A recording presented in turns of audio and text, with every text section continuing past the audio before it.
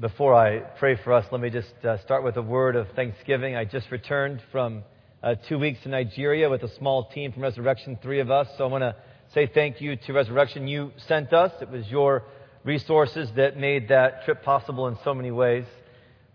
Many of you helped take care of Catherine and the kids while Ellison and I and Pastor Matt were gone. It meant that I had to miss some really special things that I love, like our team pancake breakfast and the throwing of pancakes and our glorious Christmas festival. So thank you. Thank you just for how generous you are, for the way you release me and underwrite so much of the work that we're doing throughout the world here at Resurrection. So I want to say thank you. I want to share with you more about what God taught me in my time there. But first, let's pray together. Father, we're right here on the cusp of the celebration of the incredible work of God, that God became man in Jesus Christ, that we might be saved from our sins. Lord, may we never lose a wonder and an awe at the miracle of the incarnation of Jesus Christ. Lord, we pray that even this morning you would stir up in us a deeper belief in Jesus. Lord, a greater awe, Father, that you loved us so much that you gave your only Son. Come now, Holy Spirit, inform us, guide us and direct us, and we pray this in the name of Jesus. Amen. Amen. You may be seated.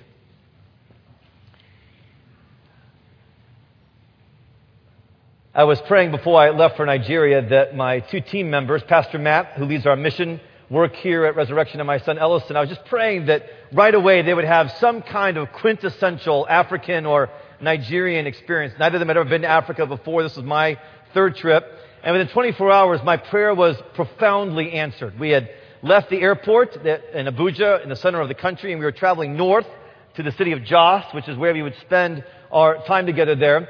And I could just tell as we're on the road and the sun is rising, and they're just kind of taking in everything, all of the sounds of Africa and all the colors of Africa, and I would have to admit, all the smells of Africa, which are somewhat pleasant and somewhat onerous at times. They're taking it all in, they're absorbing it all. And then I look ahead and I see something I've never seen before. There are 2 men, they're on a motorcycle, and they have on that motorcycle with them a fully grown donkey. He just kind of slumped over the sort of gas engine part of it, and they're like buzzing down the road about 50 miles per hour with this fully grown donkey, just limp, just as if he's happy to be there. And it's impossible. I mean, he's bucking, isn't he? Hawing. It's as if he's been trained to ride on motorcycles around the country of Nigeria. Absolutely impossible, but clearly there was a necessity to this, right? They had to farm somewhere, and it would take them hours to go on a donkey, so why not put a donkey on a motorcycle? Impossible, and yet absolutely necessary. By the way, I mentioned it to Archbishop Ben later. I said, I saw this hilarious thing driving to Jos today. I saw a full-grown donkey being carried on a motorcycle. He went, as in, I see it all the time, Stuart. Get over it. So anyway, to me that was amazing. And it actually captured in a very funny image what happened over and over again in our time there, which is things that I would think are absolutely impossible are happening because it's necessary for the sake of the gospel that they happen. And our lectionary, our lesson, which is the lesson of the 4th Sunday of Advent, we're brought to Mary here right before we are going to come into Christmas Eve. And in Mary, we are given a role model who lives out the words of the angel, nothing will be impossible with God.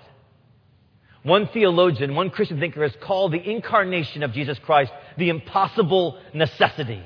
He said it's impossible that God would become man, but absolutely necessary that God become man, that we might be saved from our sins, that one might come among us, that one might be like us, and yet totally different from us, and that he's fully God, and yet he is indeed and absolutely fully man. The incarnation is the impossible necessity.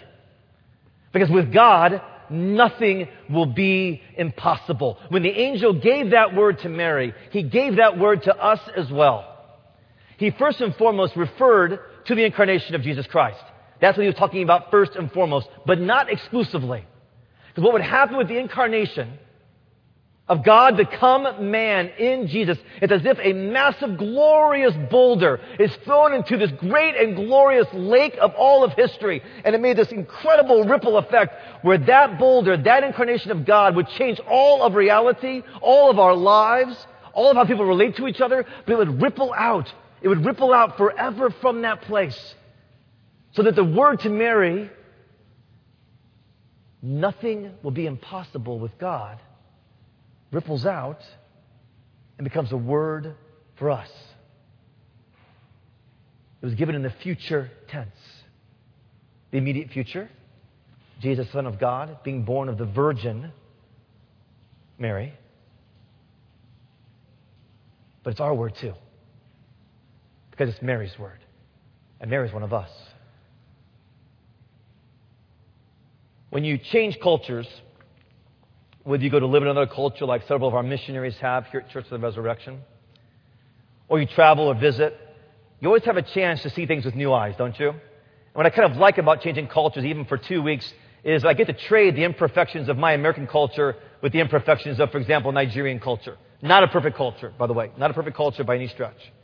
But their imperfections are different than ours. Their challenges are different than ours. Their strengths are different than ours. So to be there is to have a whole new experience of seeing things with absolutely new eyes. And what God showed me over and over again on this trip is that what I would think impossible, they have come to believe in Christ, things are possible. Let me start with the first thing, and it starts actually with Mary. I saw that the way that they live is that it is possible to live for more than safety. Safety does not appear to be one of God's most important values in the way that He treats His people. Indeed, His people are often put in very unsafe situations. God doesn't seem to be moving all of history toward, I want to make sure that my people are as safe as possible. Indeed, His people are put in situations where, for example, there's a whole entire army coming from the rear, and there's a massive river in the front of them, and they have no idea how they're going to get across it. Or they've been preaching the gospel, doing what God says they're supposed to do, and rather than being thanked for it, they're put in prison. And now they're in prison, and it looks like there's an impossible reality that they can't get out of prison. Yet it's necessary they get out so they can continue to preach the gospel. It doesn't feel safe. Paul didn't feel safe. Peter didn't feel safe. Mary didn't feel safe. Why does the angel say, do not be afraid? Because she doesn't feel safe in that moment. This angel, whatever an angel is, appears to be awesome and to create some level of fear. Our dear friends, the shepherds, will in a few days be scared by them again. It's possible in God to live for more than safety.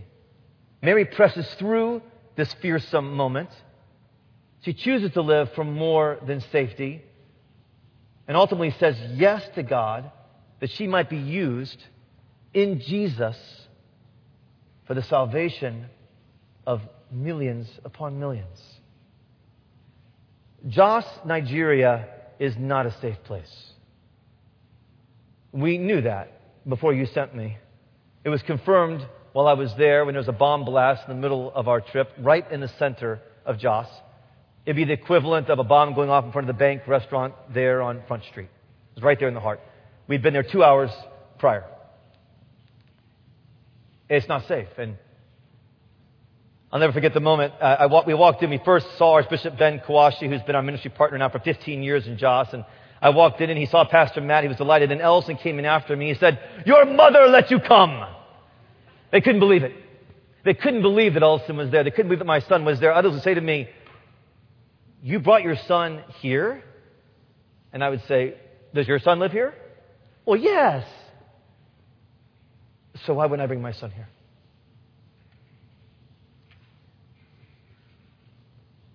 It's possible, again and again I saw, to live for more than safety. This really came home to me on the day of the bomb blast. That happened in the evening, but that morning, it happened to be my birthday, I was invited to preach at a school. And the schools that the Anglican Church, they plant a school, they plant a health clinic, and they plant a church often together in an integrated kind of ministry to the whole person. So I went to a school, about 350 students there, had a chance to preach. Ellison shared a word as well. And after I preached, I had a strong sense I need to make an altar call. I need to give an opportunity for these students, they're not all Christians, to receive Christ. So I leaned over to my host and said, "Would you mind, I don't want to come in and intervene in a way that's not appropriate as a white outsider. Would you mind if I made an altar call? Brother, you may always make altar calls in the Diocese of Jos. Never ask for permission again. I said, okay, great. So I made an altar call. And as is the case with altar calls, this is why one of the reasons why pastors don't do them, is that people don't always respond. So then it's embarrassing. So I made an altar call. Nothing happening. 350 children looking at me. Blink, blink, blink, blink. I thought, I'm waiting these kids out. I know there's a kid that needs to get saved. I know it in my bones. I'm waiting. I wait. Find this precious little girl. I think maybe she's having mercy on the white preacher. I don't know, but she was under conviction. Something has changed in her heart. And she got up and she came right to the middle, right here. 2 more boys came over, 4 kids. Before I knew, there were 18 kids that wanted to pray to receive Jesus for the first time in their lives. I asked the chaplain, was that all legit? You know those kids? Absolutely. I said, give me a list of their names. I've got it in my journal right now. When the bomb blast happened several hours later, I couldn't help but reflect. People come to Christ throughout the world. It doesn't have to be an unsafe situation, clearly. But were these children not perhaps more moved or stirred or ready or open because they live in a place where bombs go off? And they perhaps have ascertained the fragility of life and the need to be saved. It's possible to live for more than safety. Our brothers and sisters in Jos, many of them could leave. They do have the means to leave, but they won't leave because folks need to be saved. The poor need to be ennobled and blessed, and churches need to be started.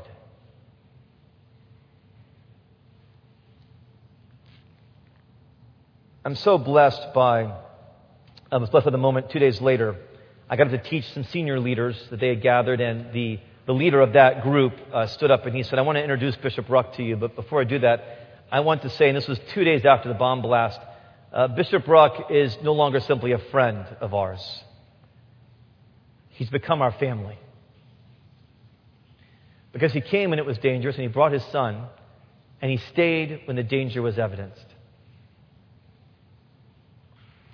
He's become our family.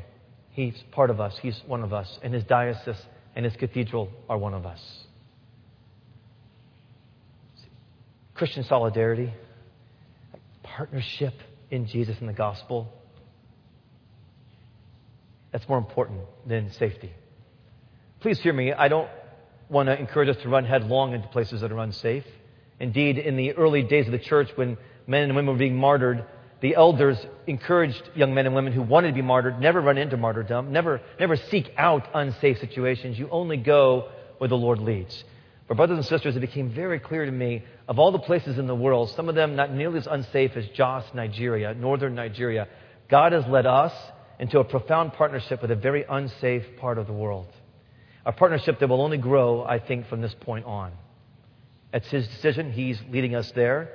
We will seek wisdom. They took great care of us. They were very, very careful with us. But the fact of the matter is, it's not entirely safe. But is anywhere entirely safe? Gary Haugen leads the Ministry International Justice Mission, in which he, throughout the world, sends men and women into very unsafe situations where children have been prostituted, women have been enslaved, and he sends them into these places and seeks to rescue them and bring them out through the machinations of legal means as well as actual rescue means. And Gary Haugen has said this, and I find this very helpful coming from a fellow American who's wrestled with what we all wrestle with, which is a certain proclivity to make all things safe. He says this, after we poured into our children the good food and shelter and clothing, and after we provided them with great education, discipline, structure, and love, after we have worked so hard to provide every good thing, our children turn to us and they ask, why have you given all this to me? And the honest answer for me is, so you'll be safe. And my kid looks up at me and says, really? That's it? You want me to be safe? Your grand ambition for my life is that nothing bad happens? And I think something in them dies. They either go away to perish in safety or they go away looking for adventure in the wrong places. Jesus, on the other hand, affirms their sense of adventure and our yearning for larger glory. It's possible. It's possible we see in Mary we see in our family in Joss to live for more than safety. Secondly, it's possible to say yes to God so that others' lives might be changed. Mary has a moment that thinkers and theologians have captured. They call it the Marian yes, the Mary moment. It's where in verse 38, after she's been told that God will overshadow her, that the Son of God will be born unto her a virgin, she says, "Let it be to me according to your word." That's the Mary yes.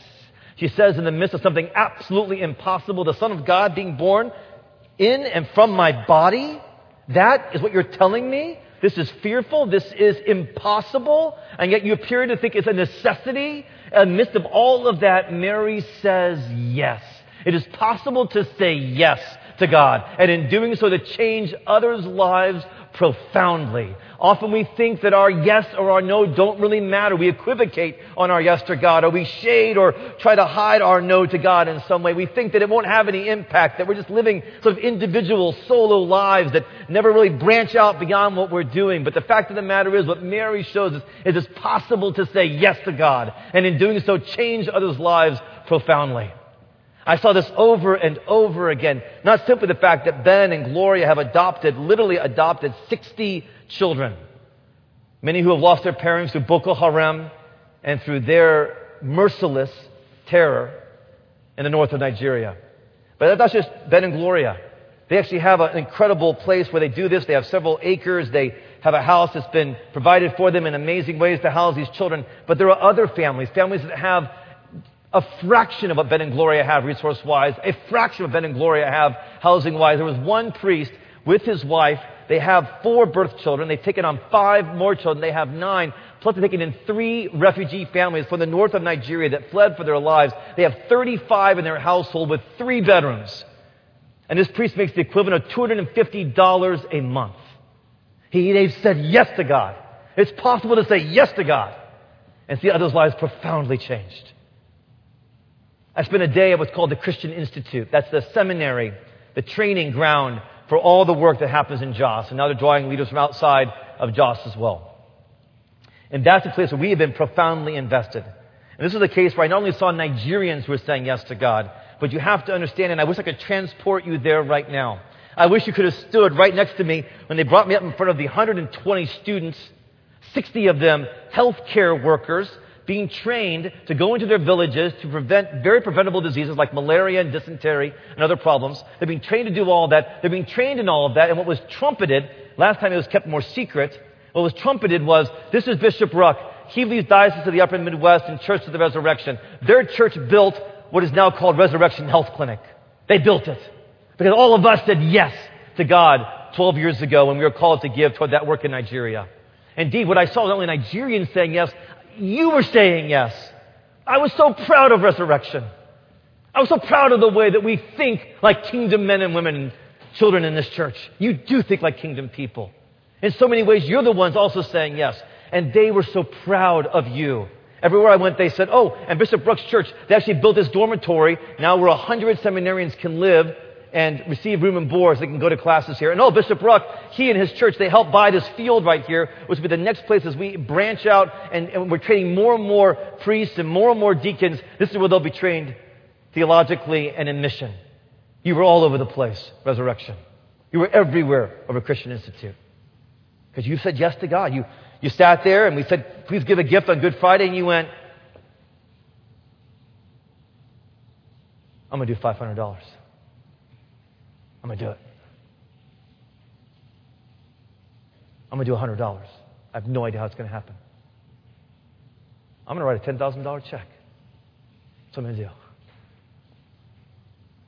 But it's more than that. What the leader of the Institute said, they've given a lot of money, she said. But here's the thing. They've stayed with us. Folks have come into Jos, they've given a gift here or there, but they've stayed with us. 15 years they've stayed with us. They come and they see us, she said. Do you see how they want far more than simply to give money to us as Americans? What they actually want is our relationship. They want our partnership. That's what you've done. You've shown it's possible to say yes and see others' lives profoundly changed. Finally, we see in Mary that it's possible to be overshadowed by the Holy Spirit. We see this first and foremost in Mary, in what is an absolutely unique moment, where we're told how, she asks in verse 34, will this be since I am a virgin? And the angel says, the Holy Spirit will come upon you, and the power of the Most High will overshadow you. The impossible necessity of God to become man will be made possible in the overshadowing of the Holy Spirit. That's a very important word. It's a technical word. It connects with the work of God originally in creation in the book of Genesis, where God broods over the waters. There's actually an overshadowing. That word is connected there. The overshadow has nothing to do really with somehow a male principle meeting a female principle and now we have a child. It has to do with a new creation. That the initiative of God is so profound in the incarnation. That the initiative of God and the new creation power of God is so amazing. He will overshadow Mary, and a virgin will give birth to the Son of God. Absolutely impossible. Don't you dare become familiar with that doctrine. But believe it. But let it disturb you.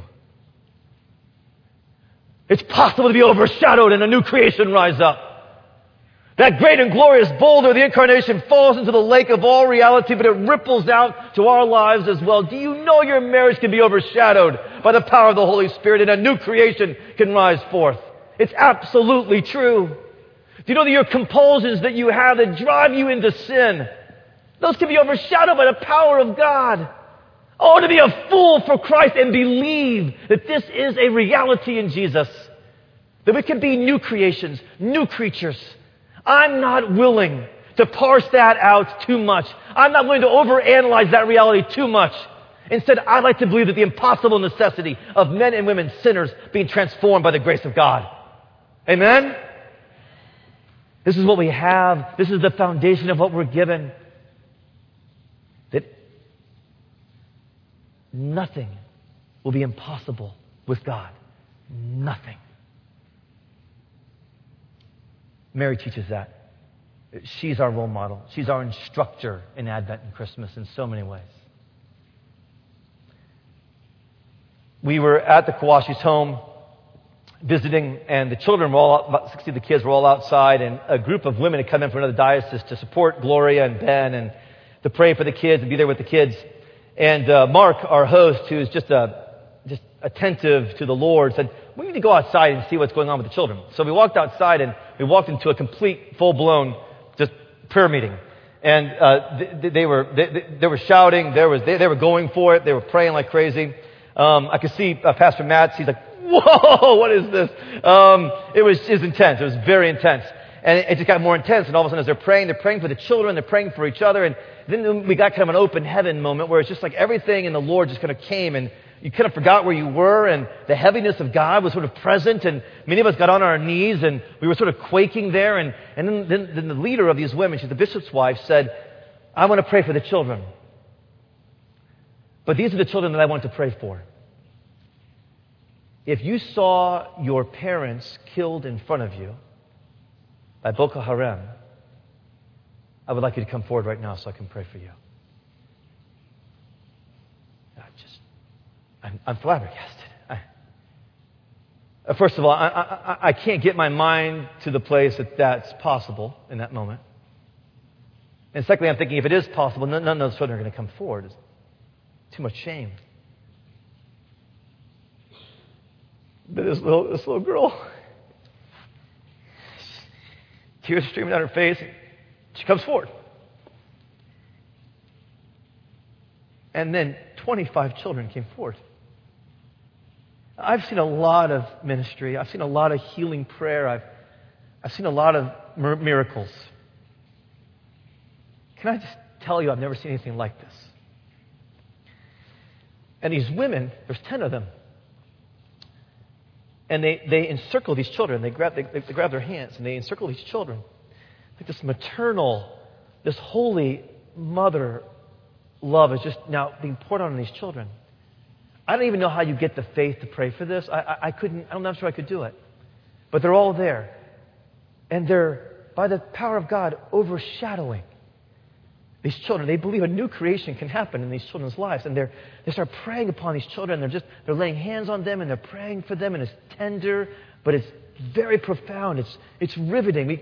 We just sat there. We couldn't take our eyes off of this miracle. It was like watching God say, let there be a planet. And there was a planet. Like, let there be light. And there was light. It was like being present at a moment of a new creation. I've never seen anything like it.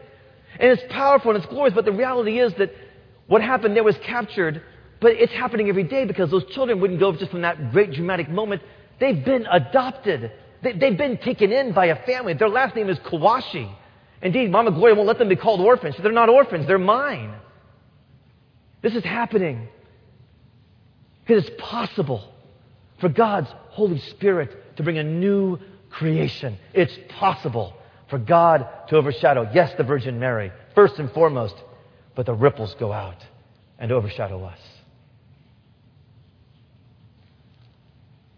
Can I give this to you this morning?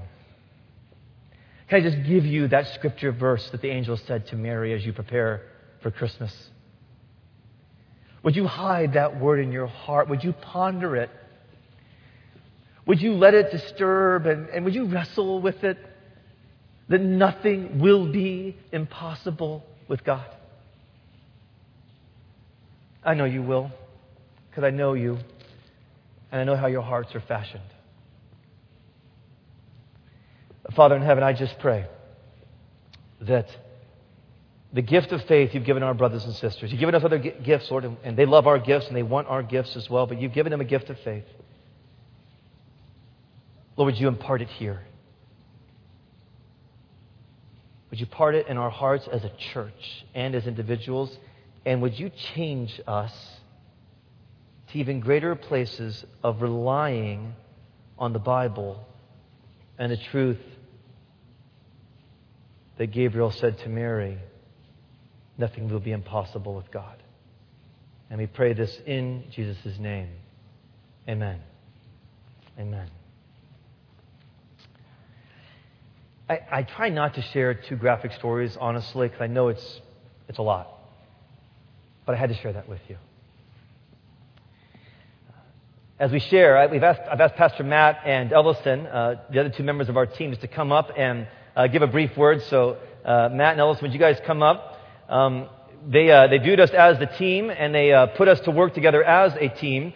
It didn't seem to occur to them that Ellison was 15. That didn't seem to register. So, for example, we stayed in a hotel, and the manager of the hotel was a Christian, and she said, we have devotions every Wednesday morning. How about, this was Tuesday night, how about Ellison leads tomorrow morning? I'm kind of the bishop. I kind of thought I would lead. But actually, so Ellison led that. By the way, Africans usually have in Nigeria, because they're very influenced by the Brits, they have often an African name and an English name. And I realized that my two traveling companions were carrying a deficit. They didn't have an African name. And that disturbed me. So I watched kind of the foods they were drawn to. There's a liquid called Maltina in Nigeria. It's a malt drink made by beer companies but without alcohol. And it's sweet and tasty. And Ellison actually found himself obsessed with Maltina. He had 3 to 4 a day.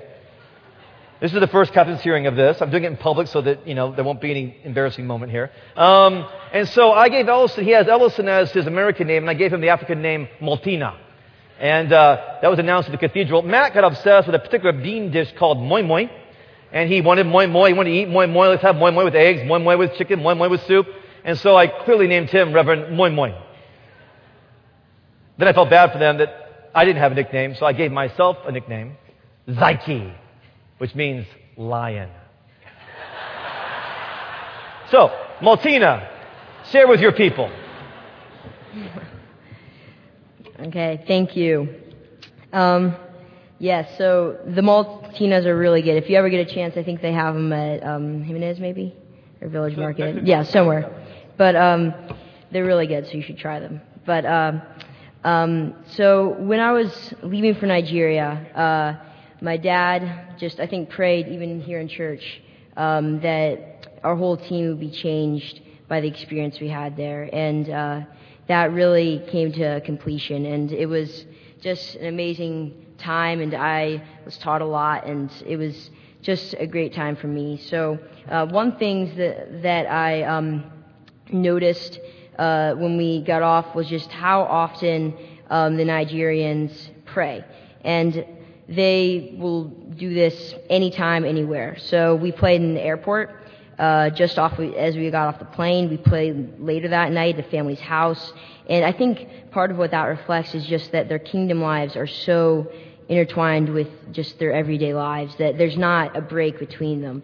And they're so together as one that there's not really a difference for them. And that made a real impression on me and really encouraged me with that. And just the way they live in the Spirit was just shocking to me, almost. It was they are very open to the Spirit, and I think part of it is because they need it. They depend on the Spirit because they are the persecuted church to a certain extent, and they really need the ministry of the Holy Spirit. And so that was just something that really I was able to take away from that.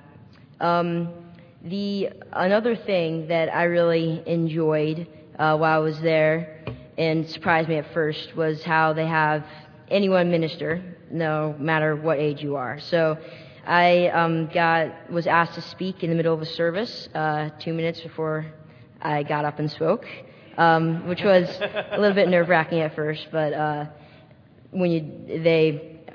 had me do it sometimes, so I had to get used to that. But that was just another way, I think, of them just to see how they don't need to perfect things. You know, it's just if you do ministry and you jump right in, and it's not perfect, but it really gives you just experience and just helps you see the kingdom of God a lot better.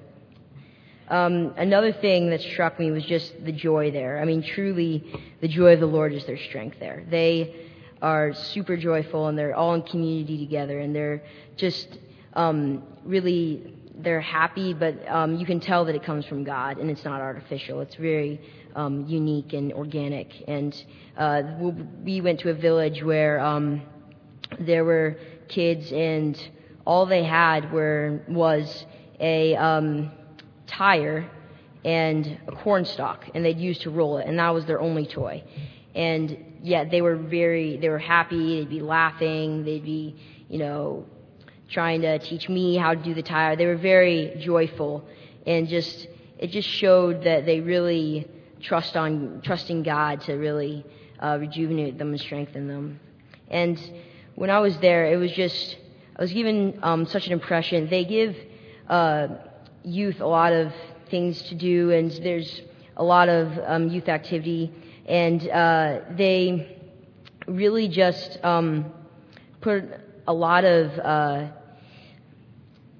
resources into the next generation. And as I was there, I just got such a strong just feeling that our generation needs to keep this partnership that has been flowing back and forth between Nigeria and our church. And I just think that's something that's so important for us as the next generation. And youth there means 12 to 25. So it's a pretty big span. But the youth there are really committed to just taking up the work of the generation before them and moving it on. And I was able to see that and really become just more excited about how we can do that here and how we as youth can work together to further the kingdom and teach people who don't know about Jesus the good news of Christ. So I was thankful to God that He just organized and ordained this whole trip, and I'm also thankful for you to just allow me to go. So thank you.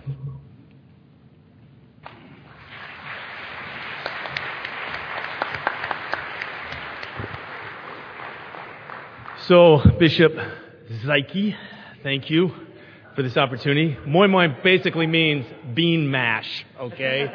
So, but it's a spicy bean mash, so it does have its nobility. I think one of the highlights for me was going to a small village, which is 2 miles west of Jos, and seeing a little tiny Anglican church called St. Barnabas Anglican Church. what we would call a rickety building, windows but no screens, doors, holes but no doors, wood frame, very simple wood frame, and wasps flying all over in the rafters, but we were told they're born-again wasps, so you don't have to worry about them. But and Father Andrew, who's the priest of this local parish, this village of 150 people, and just seeing the pastoral work that he is doing. To him, it's not a difficult place. To him, he doesn't feel like, oh, I'm making this great sacrifice to be here. He loves it there. He loves the country. He loves the village atmosphere. And so he is doing amazing community development. He's got a farm there. He's growing beans. He's growing tomatoes. He does his own irrigation system. They dig it by hands from a river and a little pump.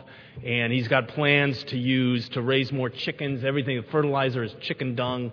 And so he is feeding his people, and he's also providing jobs for his people. So it's amazing community development. But then there's also the spiritual aspect of he's a pastor. He's a pastor to this village of 150 people. They're Anglicans, so they should be having Eucharist every week, but they only have it every other week because they can't afford the wine and the bread, you know. That was like, really? I mean, I just cannot imagine us. Like, okay, there'll be no Eucharist this Sunday. We can't afford the wine and the bread. But you know, he's a man that's filled with joy. He's pastoring his people. The men, polygamy is practiced in this village, so most of the men have 2 or 3 wives, which creates very tricky pastoral issues when somebody comes to Christ. So the way that they work it out is you don't have to put away your wives, because that would be an economic disaster for the women and for the children. But now that you're a Christian, don't take any more wives, okay?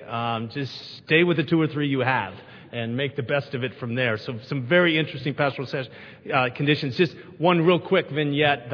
One of the highlights of the trip for me is we went into that Anglican church. We knelt down by the altar, and Father Andrew was praying for me, and with usual Nigerian intensity, you know, and it's just like, I'm thinking, this is just too much. It's too intense, you know.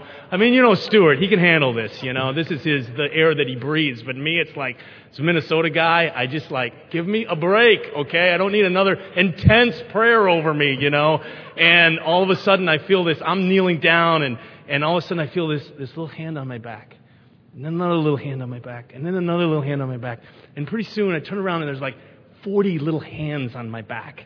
And these are all the children from the village. They've just surrounded me without any prompting, and they're laying hands on me. And I just started laughing, you know. It's like, oh my gosh, God, you are so good to bring your healing. Just exactly what I need right now, you know. And that, to me, was one of the highlights of the trip.